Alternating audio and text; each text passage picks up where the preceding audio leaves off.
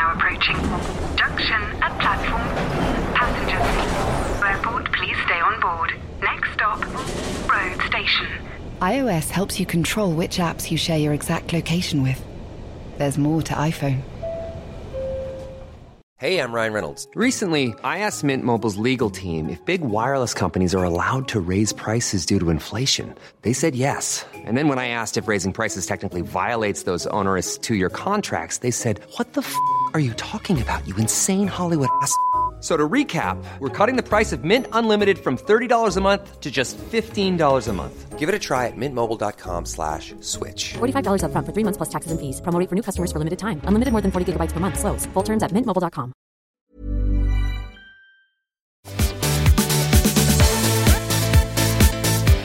Good morning, everybody. I'm very excited this morning. I don't know if anyone like me was up in the middle of the night to watch the Sevens from Las Vegas, won by USA. I've always thought that Rupani Thothandabuka was the greatest individual attacking runner I've ever seen in the game, but now for me his title has been claimed by Perry Baker.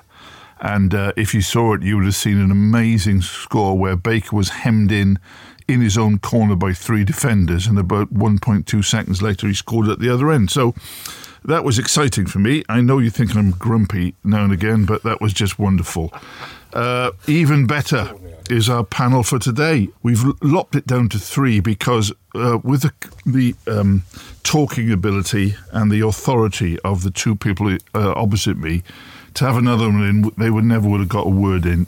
First panellist, Owen Slot. Since we were last together, Owen was made the Sports Journalists Association Rugby Writer of the Year, which was a blow to me because I'd actually written another acceptance speech, not the 7 I've already given, but it was not needed. But having said that, and joking apart, I think I was one of the first to congratulate Owen, and I said from the heart it was extremely well deserved because the rugby coverage in the Times, led by Owen, is second only to the Sunday Times.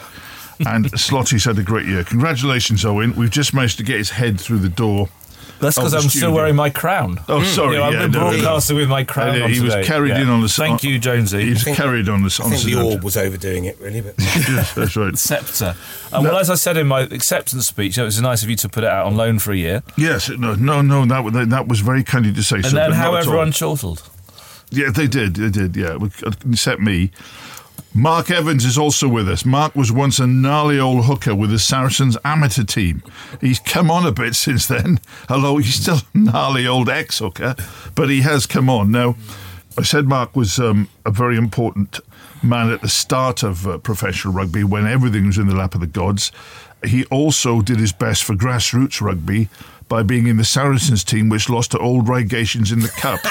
Was that intentional? To help the boys? I'd love to say it was, but no, they thumped us that day. Okay. He then went on to coach Saracens, and when the game was all in the melting pot, no one knew if it would survive. Coached Saracens successfully. Also, I think, Mark, you because of the experience you got, you very much saw it as a marketing exercise as well. Peter Deakin, the maestro from the North, came in as well. So you did see it as a marketing exercise as well as trying to make the team win on the field. Yeah, I mean, I suppose I've moved more towards that, in my career. Some would say good job too. But yeah, look, it's you've got to try and make the numbers add up. Doesn't matter which sport you're in. Right, we'll come back to all this in a minute. Now, Francois Pienaar then appeared on the scene at Saracens, and mysteriously, when he'd been there a few years, about 6 great Saracens players, plus Mark Evans, had departed. So Mark's on record as saying he's never really commented about that. It's possible we'll come to that as well. He then went on to Harlequins. He went through a relegation and a promotion. Good job for Mark that was still promotion at that stage. I keep on reminding you. Also, more than that, and this is really, really from the heart, he helped, he drove the changing culture of the club. When he left, they had a new stadium, they had a burgeoning team, they had a sort of multi-social gathering, which probably hadn't happened before, and were a thriving rugby club, and are a thriving rugby club. Then became chief executive of the Melbourne Storm. No one can accuse him of not getting about. then an advisor, I think still an advisor, Mark, for the Stadium for Cornwall project, which is anyone who doesn't back that really has got no rugby soul for a start. And currently also, according to the press, advising a consortium in Boston about how they, Boston, Massachusetts, that is, about how they might get a team in British Rugby League. And we'll ask him afterwards, if London can't be successful in British Rugby League, well, how can Boston? Yeah. Mark Evans. Thank you very much, Steve. Six Nations, guys. 4th series. Absolutely massive. Say England should lose. Suddenly they're looking at having to beat Ireland at home, which is no gimme, just to avoid a complete disaster. Owen, we've given a real chew-in to England in Scotland, for better or worse. How important for a start is this game for Eddie and for the team and their momentum? You already said it yourself. Clearly, it's huge. I think it's very big because Eddie's made it clear that you don't want knee-jerk reactions, and there have been a lot of us. I think if you're suggesting changes to the team, people say that's a knee-jerk reaction. Well, I just reject that completely, because a change to the team comes on a lot of evidence beforehand, which is finally throw in the Scotland game as well, suggests you should make changes. Obviously, he hasn't announced his team yet, and it's not until Thursday. But Eddie will stick. He will be loyal. I'll be absolutely astonished if he's not. And so at that point, what he has absolutely pinned his colours to the mast to has to be successful. Otherwise, his planning, his whole philosophy is shot to pieces. Mark, Slotty said there that he's going to be loyal. Surely not loyal to the starting 15. I agree. I don't think he's going to change very much. It would be against everything he's ever said, done. He just doesn't tend to change everything on the basis of one result. And you can argue that, nor should he. There's a number of players who will be in it who aren't available. I think he might just stop experimenting with one or two things. I'm not sure he'll go again with a lock at 6. Yeah. I'm not sure. I think that experiment, and I can see in theory why it should work. He just doesn't. A lot have been said about 7. Obviously, we do this one to death. I mean, that's fine, but actually it doesn't. England's problem against Scotland was more about the speed of their own ball, as opposed to not being nicked too many of Scotland's. I mean, they just didn't get to their... And a 7, they have a genuine 7. Doesn't actually fix that too much. It doesn't, but sometimes isn't the gamble lie in keeping the same team? Because if this one plays with the paucity of imagination and pace as they did at Scotland, then Eddie and the team are really in trouble. I cannot believe two such distinguished men as those sitting opposite are going to settle for the complete lack of counter-attack from the back that team has. Jonathan Joseph was way out of it in defence. And even though, Mark, I totally agree, the 7, you don't change your whole breakdown just by having a 7. Someone to get over the ball and slow it down surely must be worth the risk. Well, there aren't enough players in the team at the moment who do that. And it's not just the 7. Dan Cole used to do that a lot. And the point is he's not doing it much at the moment. What's happened to Marrow? He's just... I mean, I know he's the poster boy and he's a wonderful, wonderful player. But he used to be incredibly aggressive at the break. I didn't see him, not just against Scotland. I didn't see him against Wales much. Oh, and is Marrow having a... He's having a blip, isn't he? Is he having a second season syndrome after 5 seasons sort of thing? I don't know to what extent, if at all, this is to do with the injury he came back from, because he had that broken jaw, didn't he, or cheekbone, and he came back quicker than people thought. But then again, if you're picked, then you're playing 100%, really, aren't you? I mean, that's kind of the deal. He hasn't been anything like it, and also he hasn't been that same personality on the pitch. I mean, we all joke about how he goes around smacking her on the arse when they've done something good. He's been really quiet. You don't quite sort of see that, and again, even though we slightly laugh about it, he winds the opposition up with his just relentless sort of spirit and physicality, and it's just and the other one who's been playing really, really well, What's happened to Vinopola? I think Mako has just taken on a massive workload over the last couple of years, and he's lost that. Tired, doesn't he? He's lost that energy, real energy. And the other thing with going back to Itoje, that stuff you're talking about where he wound people up and all that, he did that to the All Blacks in their faces with mouthing and everything. If you do that to Retallick and Whitelock, surely you can do it to a bunch of Scots forwards. I mean, maybe it's no more complicated than a post. We've seen this historically with post-Lions years. People who've been very, very heavily involved in the tour come back and don't have a great Six Nations. This is not an unusual phenomenon. People go on about the sort of the selection, but actually I think the interesting thing about England's performances this season to date, and I don't think it's anything significantly systemically wrong, and they'll come back, but there's some great players not playing that well if you actually look at what they're doing. I thought I said 3 weeks ago that this team has reached its upper limit, and I really do think that.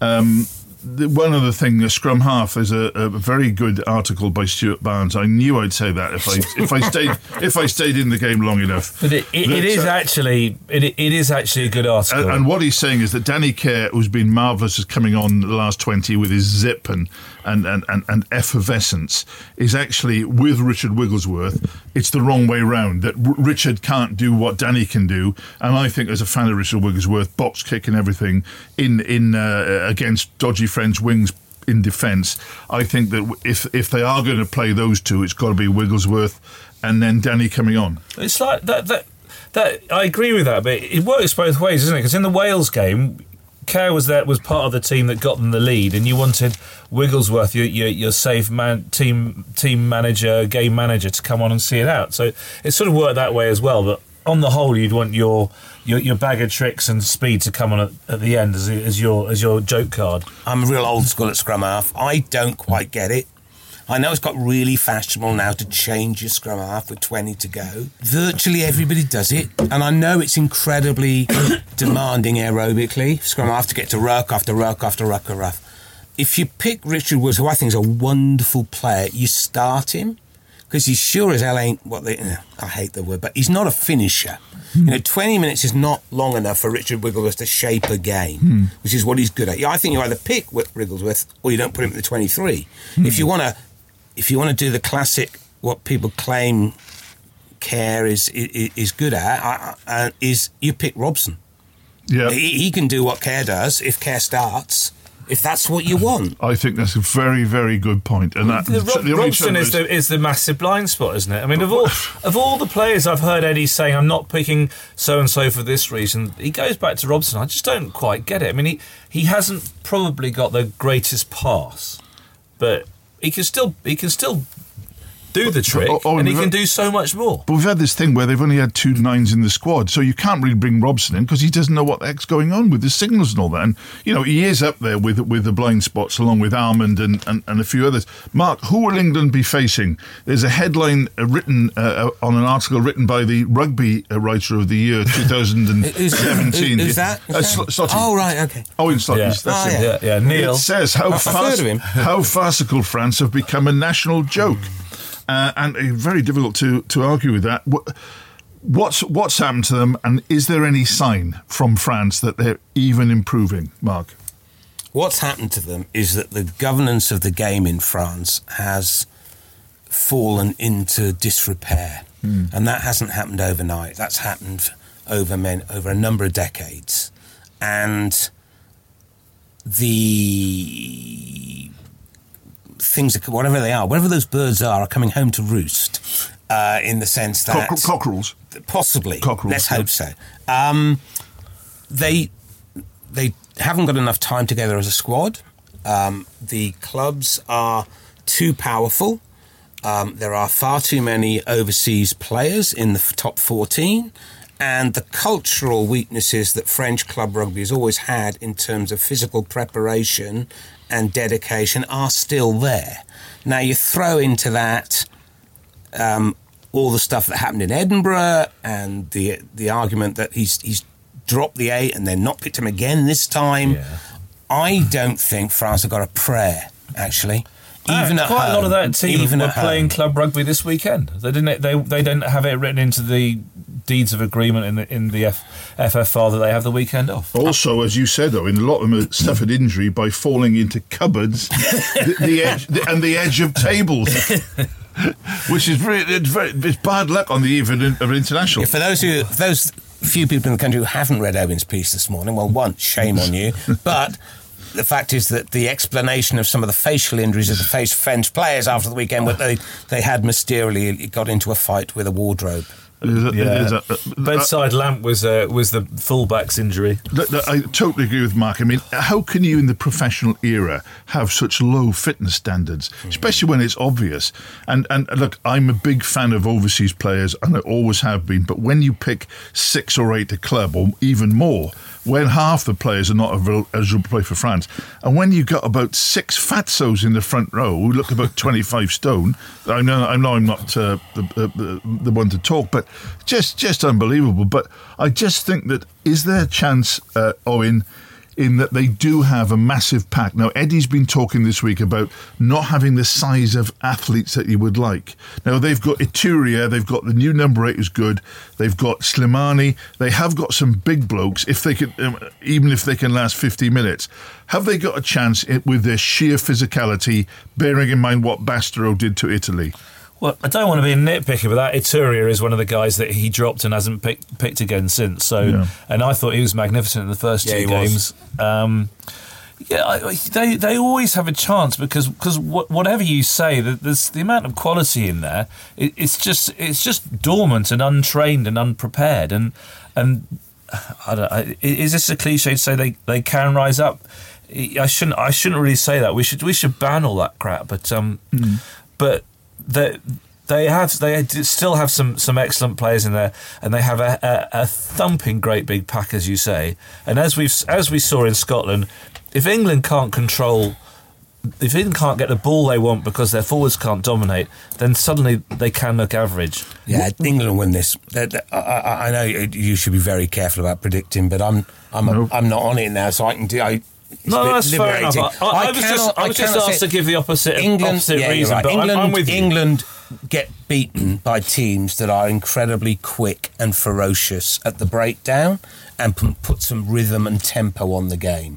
Right, the sides that England find difficult is when England can't control the tempo. I don't see how this French team are going to play at anything other than a ponderous tempo, and I think it's virtually impossible to beat England playing like that. Do you think that all they have to do really is try and nail Bastero before he goes too far? Look, they've played against him.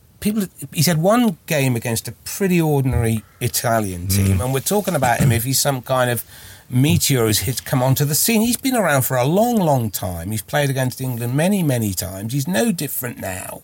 They've never had any real... Well, that's not quite true, but they haven't had many problems with him historically. I just don't see how they're going to get enough quick ball to get him over the game line now. Owen, your result, winners by a certain number of points.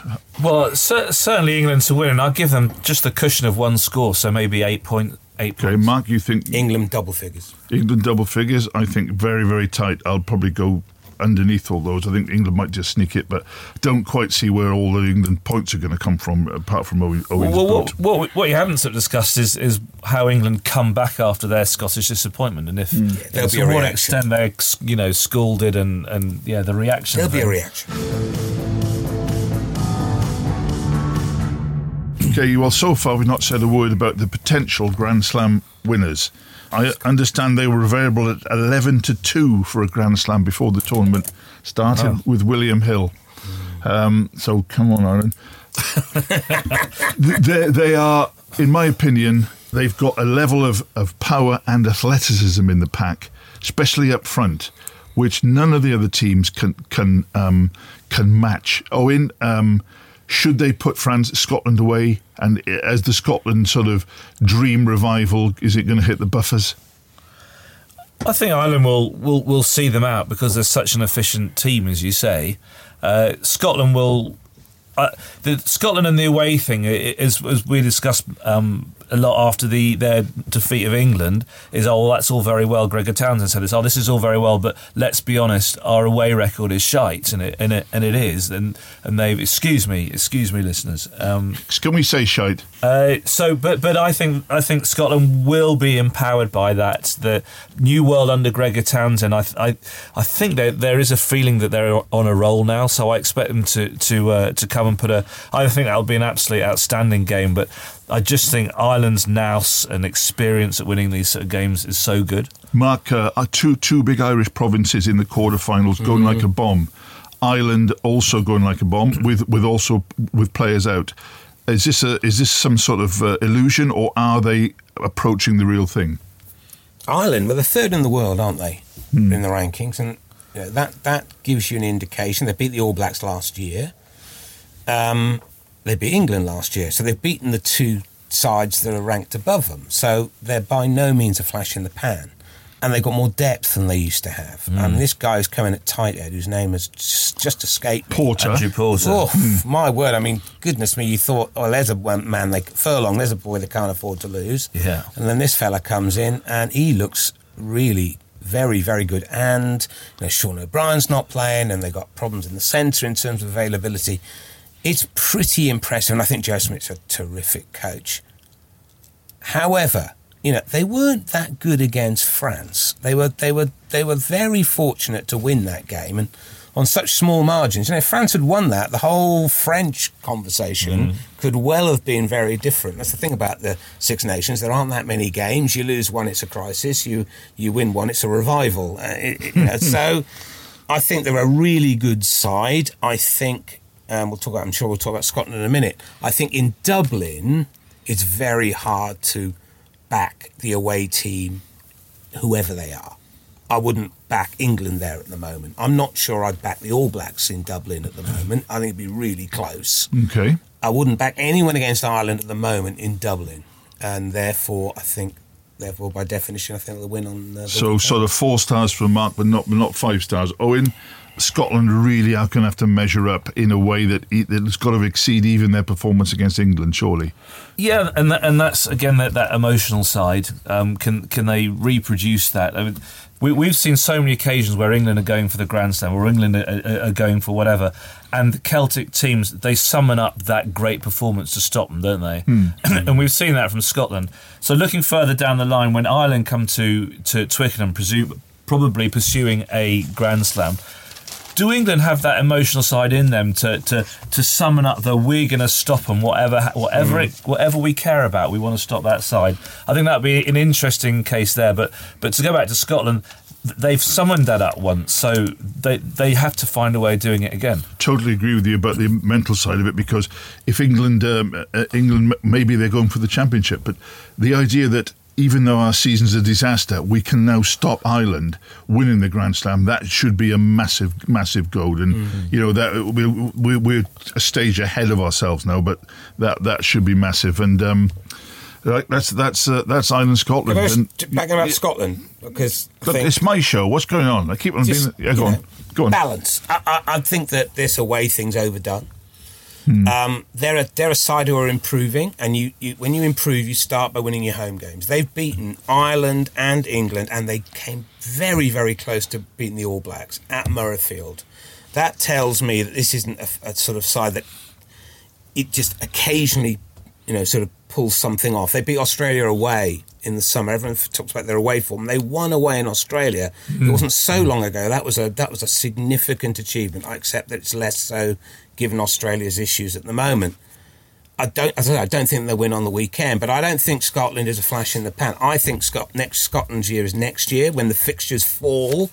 They have to go to Twickenham, but they have Ireland at home. They have Wales at home. I think that's their year.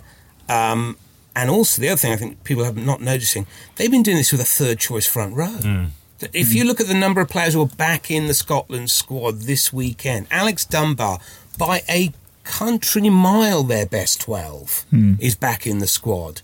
2 of their props are back. Richie Gray's back. People are going on about the injuries to Wales and Ireland and England to a degree, but Scotland have got the smallest player base other than Italy, they're the country that can afford injuries least of all.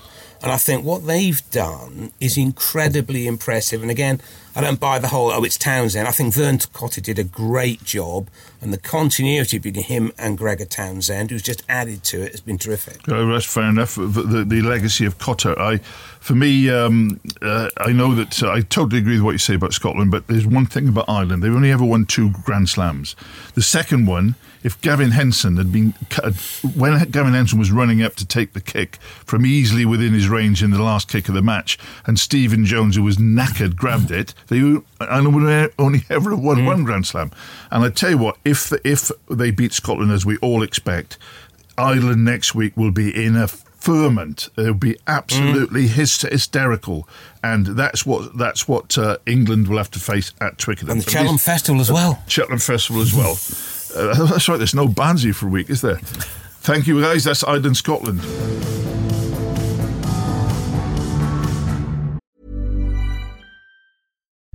As you're listening to me, Daisy, Apple's iPhone disassembly robot, is dismantling an iPhone into lots of recyclable parts. That's how Apple recovers more materials than conventional recycling methods. Thanks, Daisy. There's more to iPhone. Mom deserves the best, and there's no better place to shop for Mother's Day than Whole Foods Market. They're your destination for unbeatable savings, from premium gifts to show-stopping flowers and irresistible desserts. Start by saving 33% with Prime on all body care and candles. Then get a 15-stem bunch of tulips for just $9.99 each with Prime. Round out Mom's menu with festive rosé, irresistible berry chantilly cake, and more special treats. Come celebrate Mother's Day at Whole Foods Market. When you're ready to pop the question, the last thing you want to do is second-guess the ring. At BlueNile.com, you can design a one-of-a-kind ring with the ease and convenience of shopping online. Choose your diamond and setting. When you find the one, you'll get it delivered right to your door. Go to BlueNile.com and use promo code LISTEN to get $50 off your purchase of $500 or more. That's code LISTEN at BlueNile.com for $50 off your purchase. BlueNile.com, code LISTEN. Wales play Italy on the Sunday. Well, not so much a sideshow, but certainly not as significant as the other games, except that should Wales get 5 points, which they should at home, they are still at the top, nominally in contention. Owen, I know you've not been following Wales that much because you're Anglo-centric, is that the word? No, I don't mean that sounds offensive. Because you have to follow England in your job as the leading rugby writer in the world. But Wales, in a way, may think that they've come out of it fairly reasonably so far, considering they've got, is it 7 Lions still to come back? Lions check. Well, they got bigger back, didn't they? They'll get Faletau back next time. And they've got North back, so I mean that's a decent return. Obviously, there's still a load missing. I think Wales will look back on their defeat in Dublin and just kick themselves because, albeit they had players missing, etc., they actually made so many errors, yet they got within a minute of winning the thing, or got within a dicey gamble of a pass in the last play of the game to snatch it. So. Given the way their Six Nations has gone and the injuries, sort of as same Mark said with Scotland, you wonder what can they be like next season because they've hung in this year and it's been pretty hopeless battle against misfortune really. It is funny because Warren when he goes back is going to have this amazing record card of up in the sky and down in the toilets because. It's World Cup, they have done very well and been unfortunate. Six Nations, not too bad. Autumn internationals, they couldn't beat your grandmother. Nope. So it is rather bizarre. But let's go Ireland. Fight predictions. Ireland, Scotland. I think Ireland will do that by about 10. I just think they're good enough to stretch slightly clear. You think, about the same. Do you? Oh, I thought you might think it was closer. No. I think maybe even more. Wales, Italy, rather, I'll kick off. I think they'll get a bonus point. I think it might take them a fair time. I think they'll score 4 tries and win by 19, 20 points. Just think the interesting thing about that one is Wales, we discussed, but at what point do the Italian team, the Italian players just start shrugging their shoulders and go, "This isn't a lot of fun." You know, I mean, you watch them every year, and Parise just admire so much that he's out there fighting that fight. But God, I mean, how do they keep their spirits up? Mark, let's ask Mark a structural question then. What happens? They're spending a heck of a lot of time getting anything together. Conor O'Shea, you know very well. Yeah. Probably, if he can't do it, probably no one can. Are we embarrassed now by them, and are we being pushed towards promotion and relegation? I think people have to recognise that Italy come off a very, very low playing base, a bit like Scotland. And culturally, rugby's not that important in the big cities. It's only in the small towns like Rovigo and Treviso who are too small to have a soccer team. And it was stronger in the 80s when it sort of professionalism was in Italy in terms of being paid way before a lot of other countries. And that allowed them to also, what people don't realise, they'd got an awful lot of Argentinian players used to come and play for Italy. And they were therefore much, much stronger. Now they're trying, and I know Connor's trying his job is much more than just being the national coach. They are trying to build an infrastructure in terms of a base of players which will take 10 to 20 years. The problem is they should have tried to do that right at the beginning. They deserve their place. You know, they used to beat Wales regularly, beat Scotland regularly, France regularly, and you couldn't argue on the pitch they didn't deserve a shot. It would be madness, in my view, to now pull that away, because it takes a generation of very, very high funding, which participating in the Six Nations gives you, to get that critical mass of players. They've actually almost had half their player base, which was the Argentinian half, taken away. Oh, Mark's saying that they've been so slow to get this going, and now it may take 10 or 20 years. Well, blimey, in 10 years' time, Parise's face is going to be like thunder. He's not the player he was, is he? No, he's not. But he'll still be out there captaining them, though. Oh, he would be. Yeah, he'd be almost. Well, sorry, he's almost bald now. But 10 years is a long time to wait. Well, we wait and we wait, and as Mark's suggesting, things could have been done differently, but you can't. You know, that's easy to say that with hindsight. So I agree. If you pull them out, and then what damage you're going to do? They might never come back. They won't. But then you get back to what about the other nations who deserve a chance? Well, hold on a minute. What about the other nations? I don't quite get this. Okay, everyone says Georgia. Here we go. Can I just remind the last time Georgia played a Six Nations team in this country? They went to, wasn't it? They went to Scotland. It was Scotland and then Wales this year, but as a Welsh B team. Yeah. They got absolutely thumped. Now, they did pretty well against that Wales B team, didn't they? They did okay against the Wales B team. Italy, before they got into the Six Nations, were beating Five Nations teams regularly. You could make a case for Romania back in the 80s.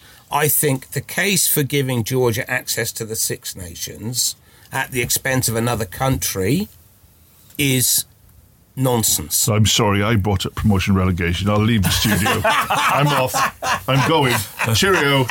I know I said the wrong word, Owen. No, it's not that. Owen was making a slashing sound across. I think Georgia need miles more fixtures. That's a different issue. Don't you think that being in the Six Nations gives you a huge step towards a critical mass point? Didn't help with Italy, did it? No, it didn't. No, and Georgia's only got 3 million people. And it's a bigger sport in Georgia than it is in Italy. But if you're going to do it through promotion relegation, are you seriously saying that when Wales come bottom, like they do occasionally, they're going to be replaced by another country for a year? Yes. I think you have to... Well, you can say that, but the other way of looking at it is this is a competition with Six Nations, and 5 of them are often competitive. And too many Italian games they're just not a contest. So that's you can look at this from so many points of view. Between 1951 and 1955, Scotland didn't win a game. Let's just talk about in general before we go. Briefly, do we still love the Six Nations? Because let me explain why. I don't think it's anything like as good as it was, because it's so it's in such a tiny space. The kick-off times are ludicrous. The Friday night and Sunday kick-off times are pathetic. And also, I don't care about the TV. Also, it has reduced totally, dramatically, slashed the number of visiting fans. I could not locate any large numbers of England fans coming off a long run up on this one, Mark. In Murrayfield. Mark, you at one stage you were Welsh. At one stage of your career, and you know what Cardiff was like when the French came. 10,000. When Graham Henry was coach of Wales, 40,000 Welshmen went to Scotland. That is all gone. That is all gone, and that is half the colour of it gone. Yes, but that I don't think is so much to do with the tournament itself, although I think it has a role to play. But it has something to do with a lot of other social changes. And I remember, and we know about when I was a lad and I used to go off to Murrayfield, and it was the trip that every Welsh boy wanted to go on and all the rest of it. Those days are gone and they're not coming back. And there's a whole load of reasons for why that's the case.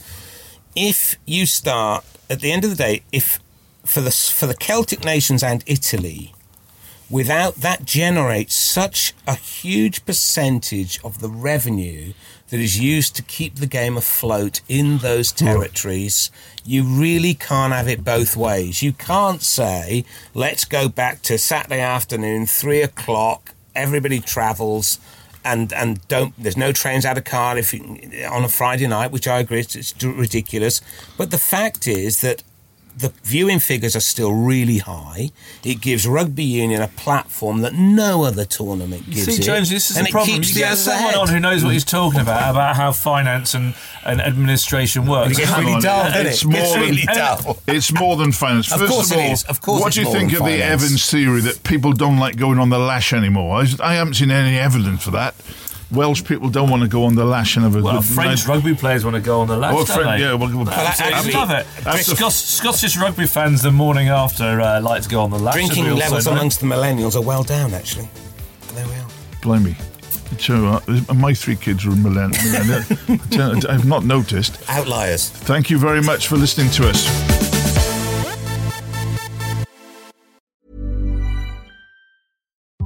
VoiceOver describes what's happening on your iPhone screen. VoiceOver on, settings.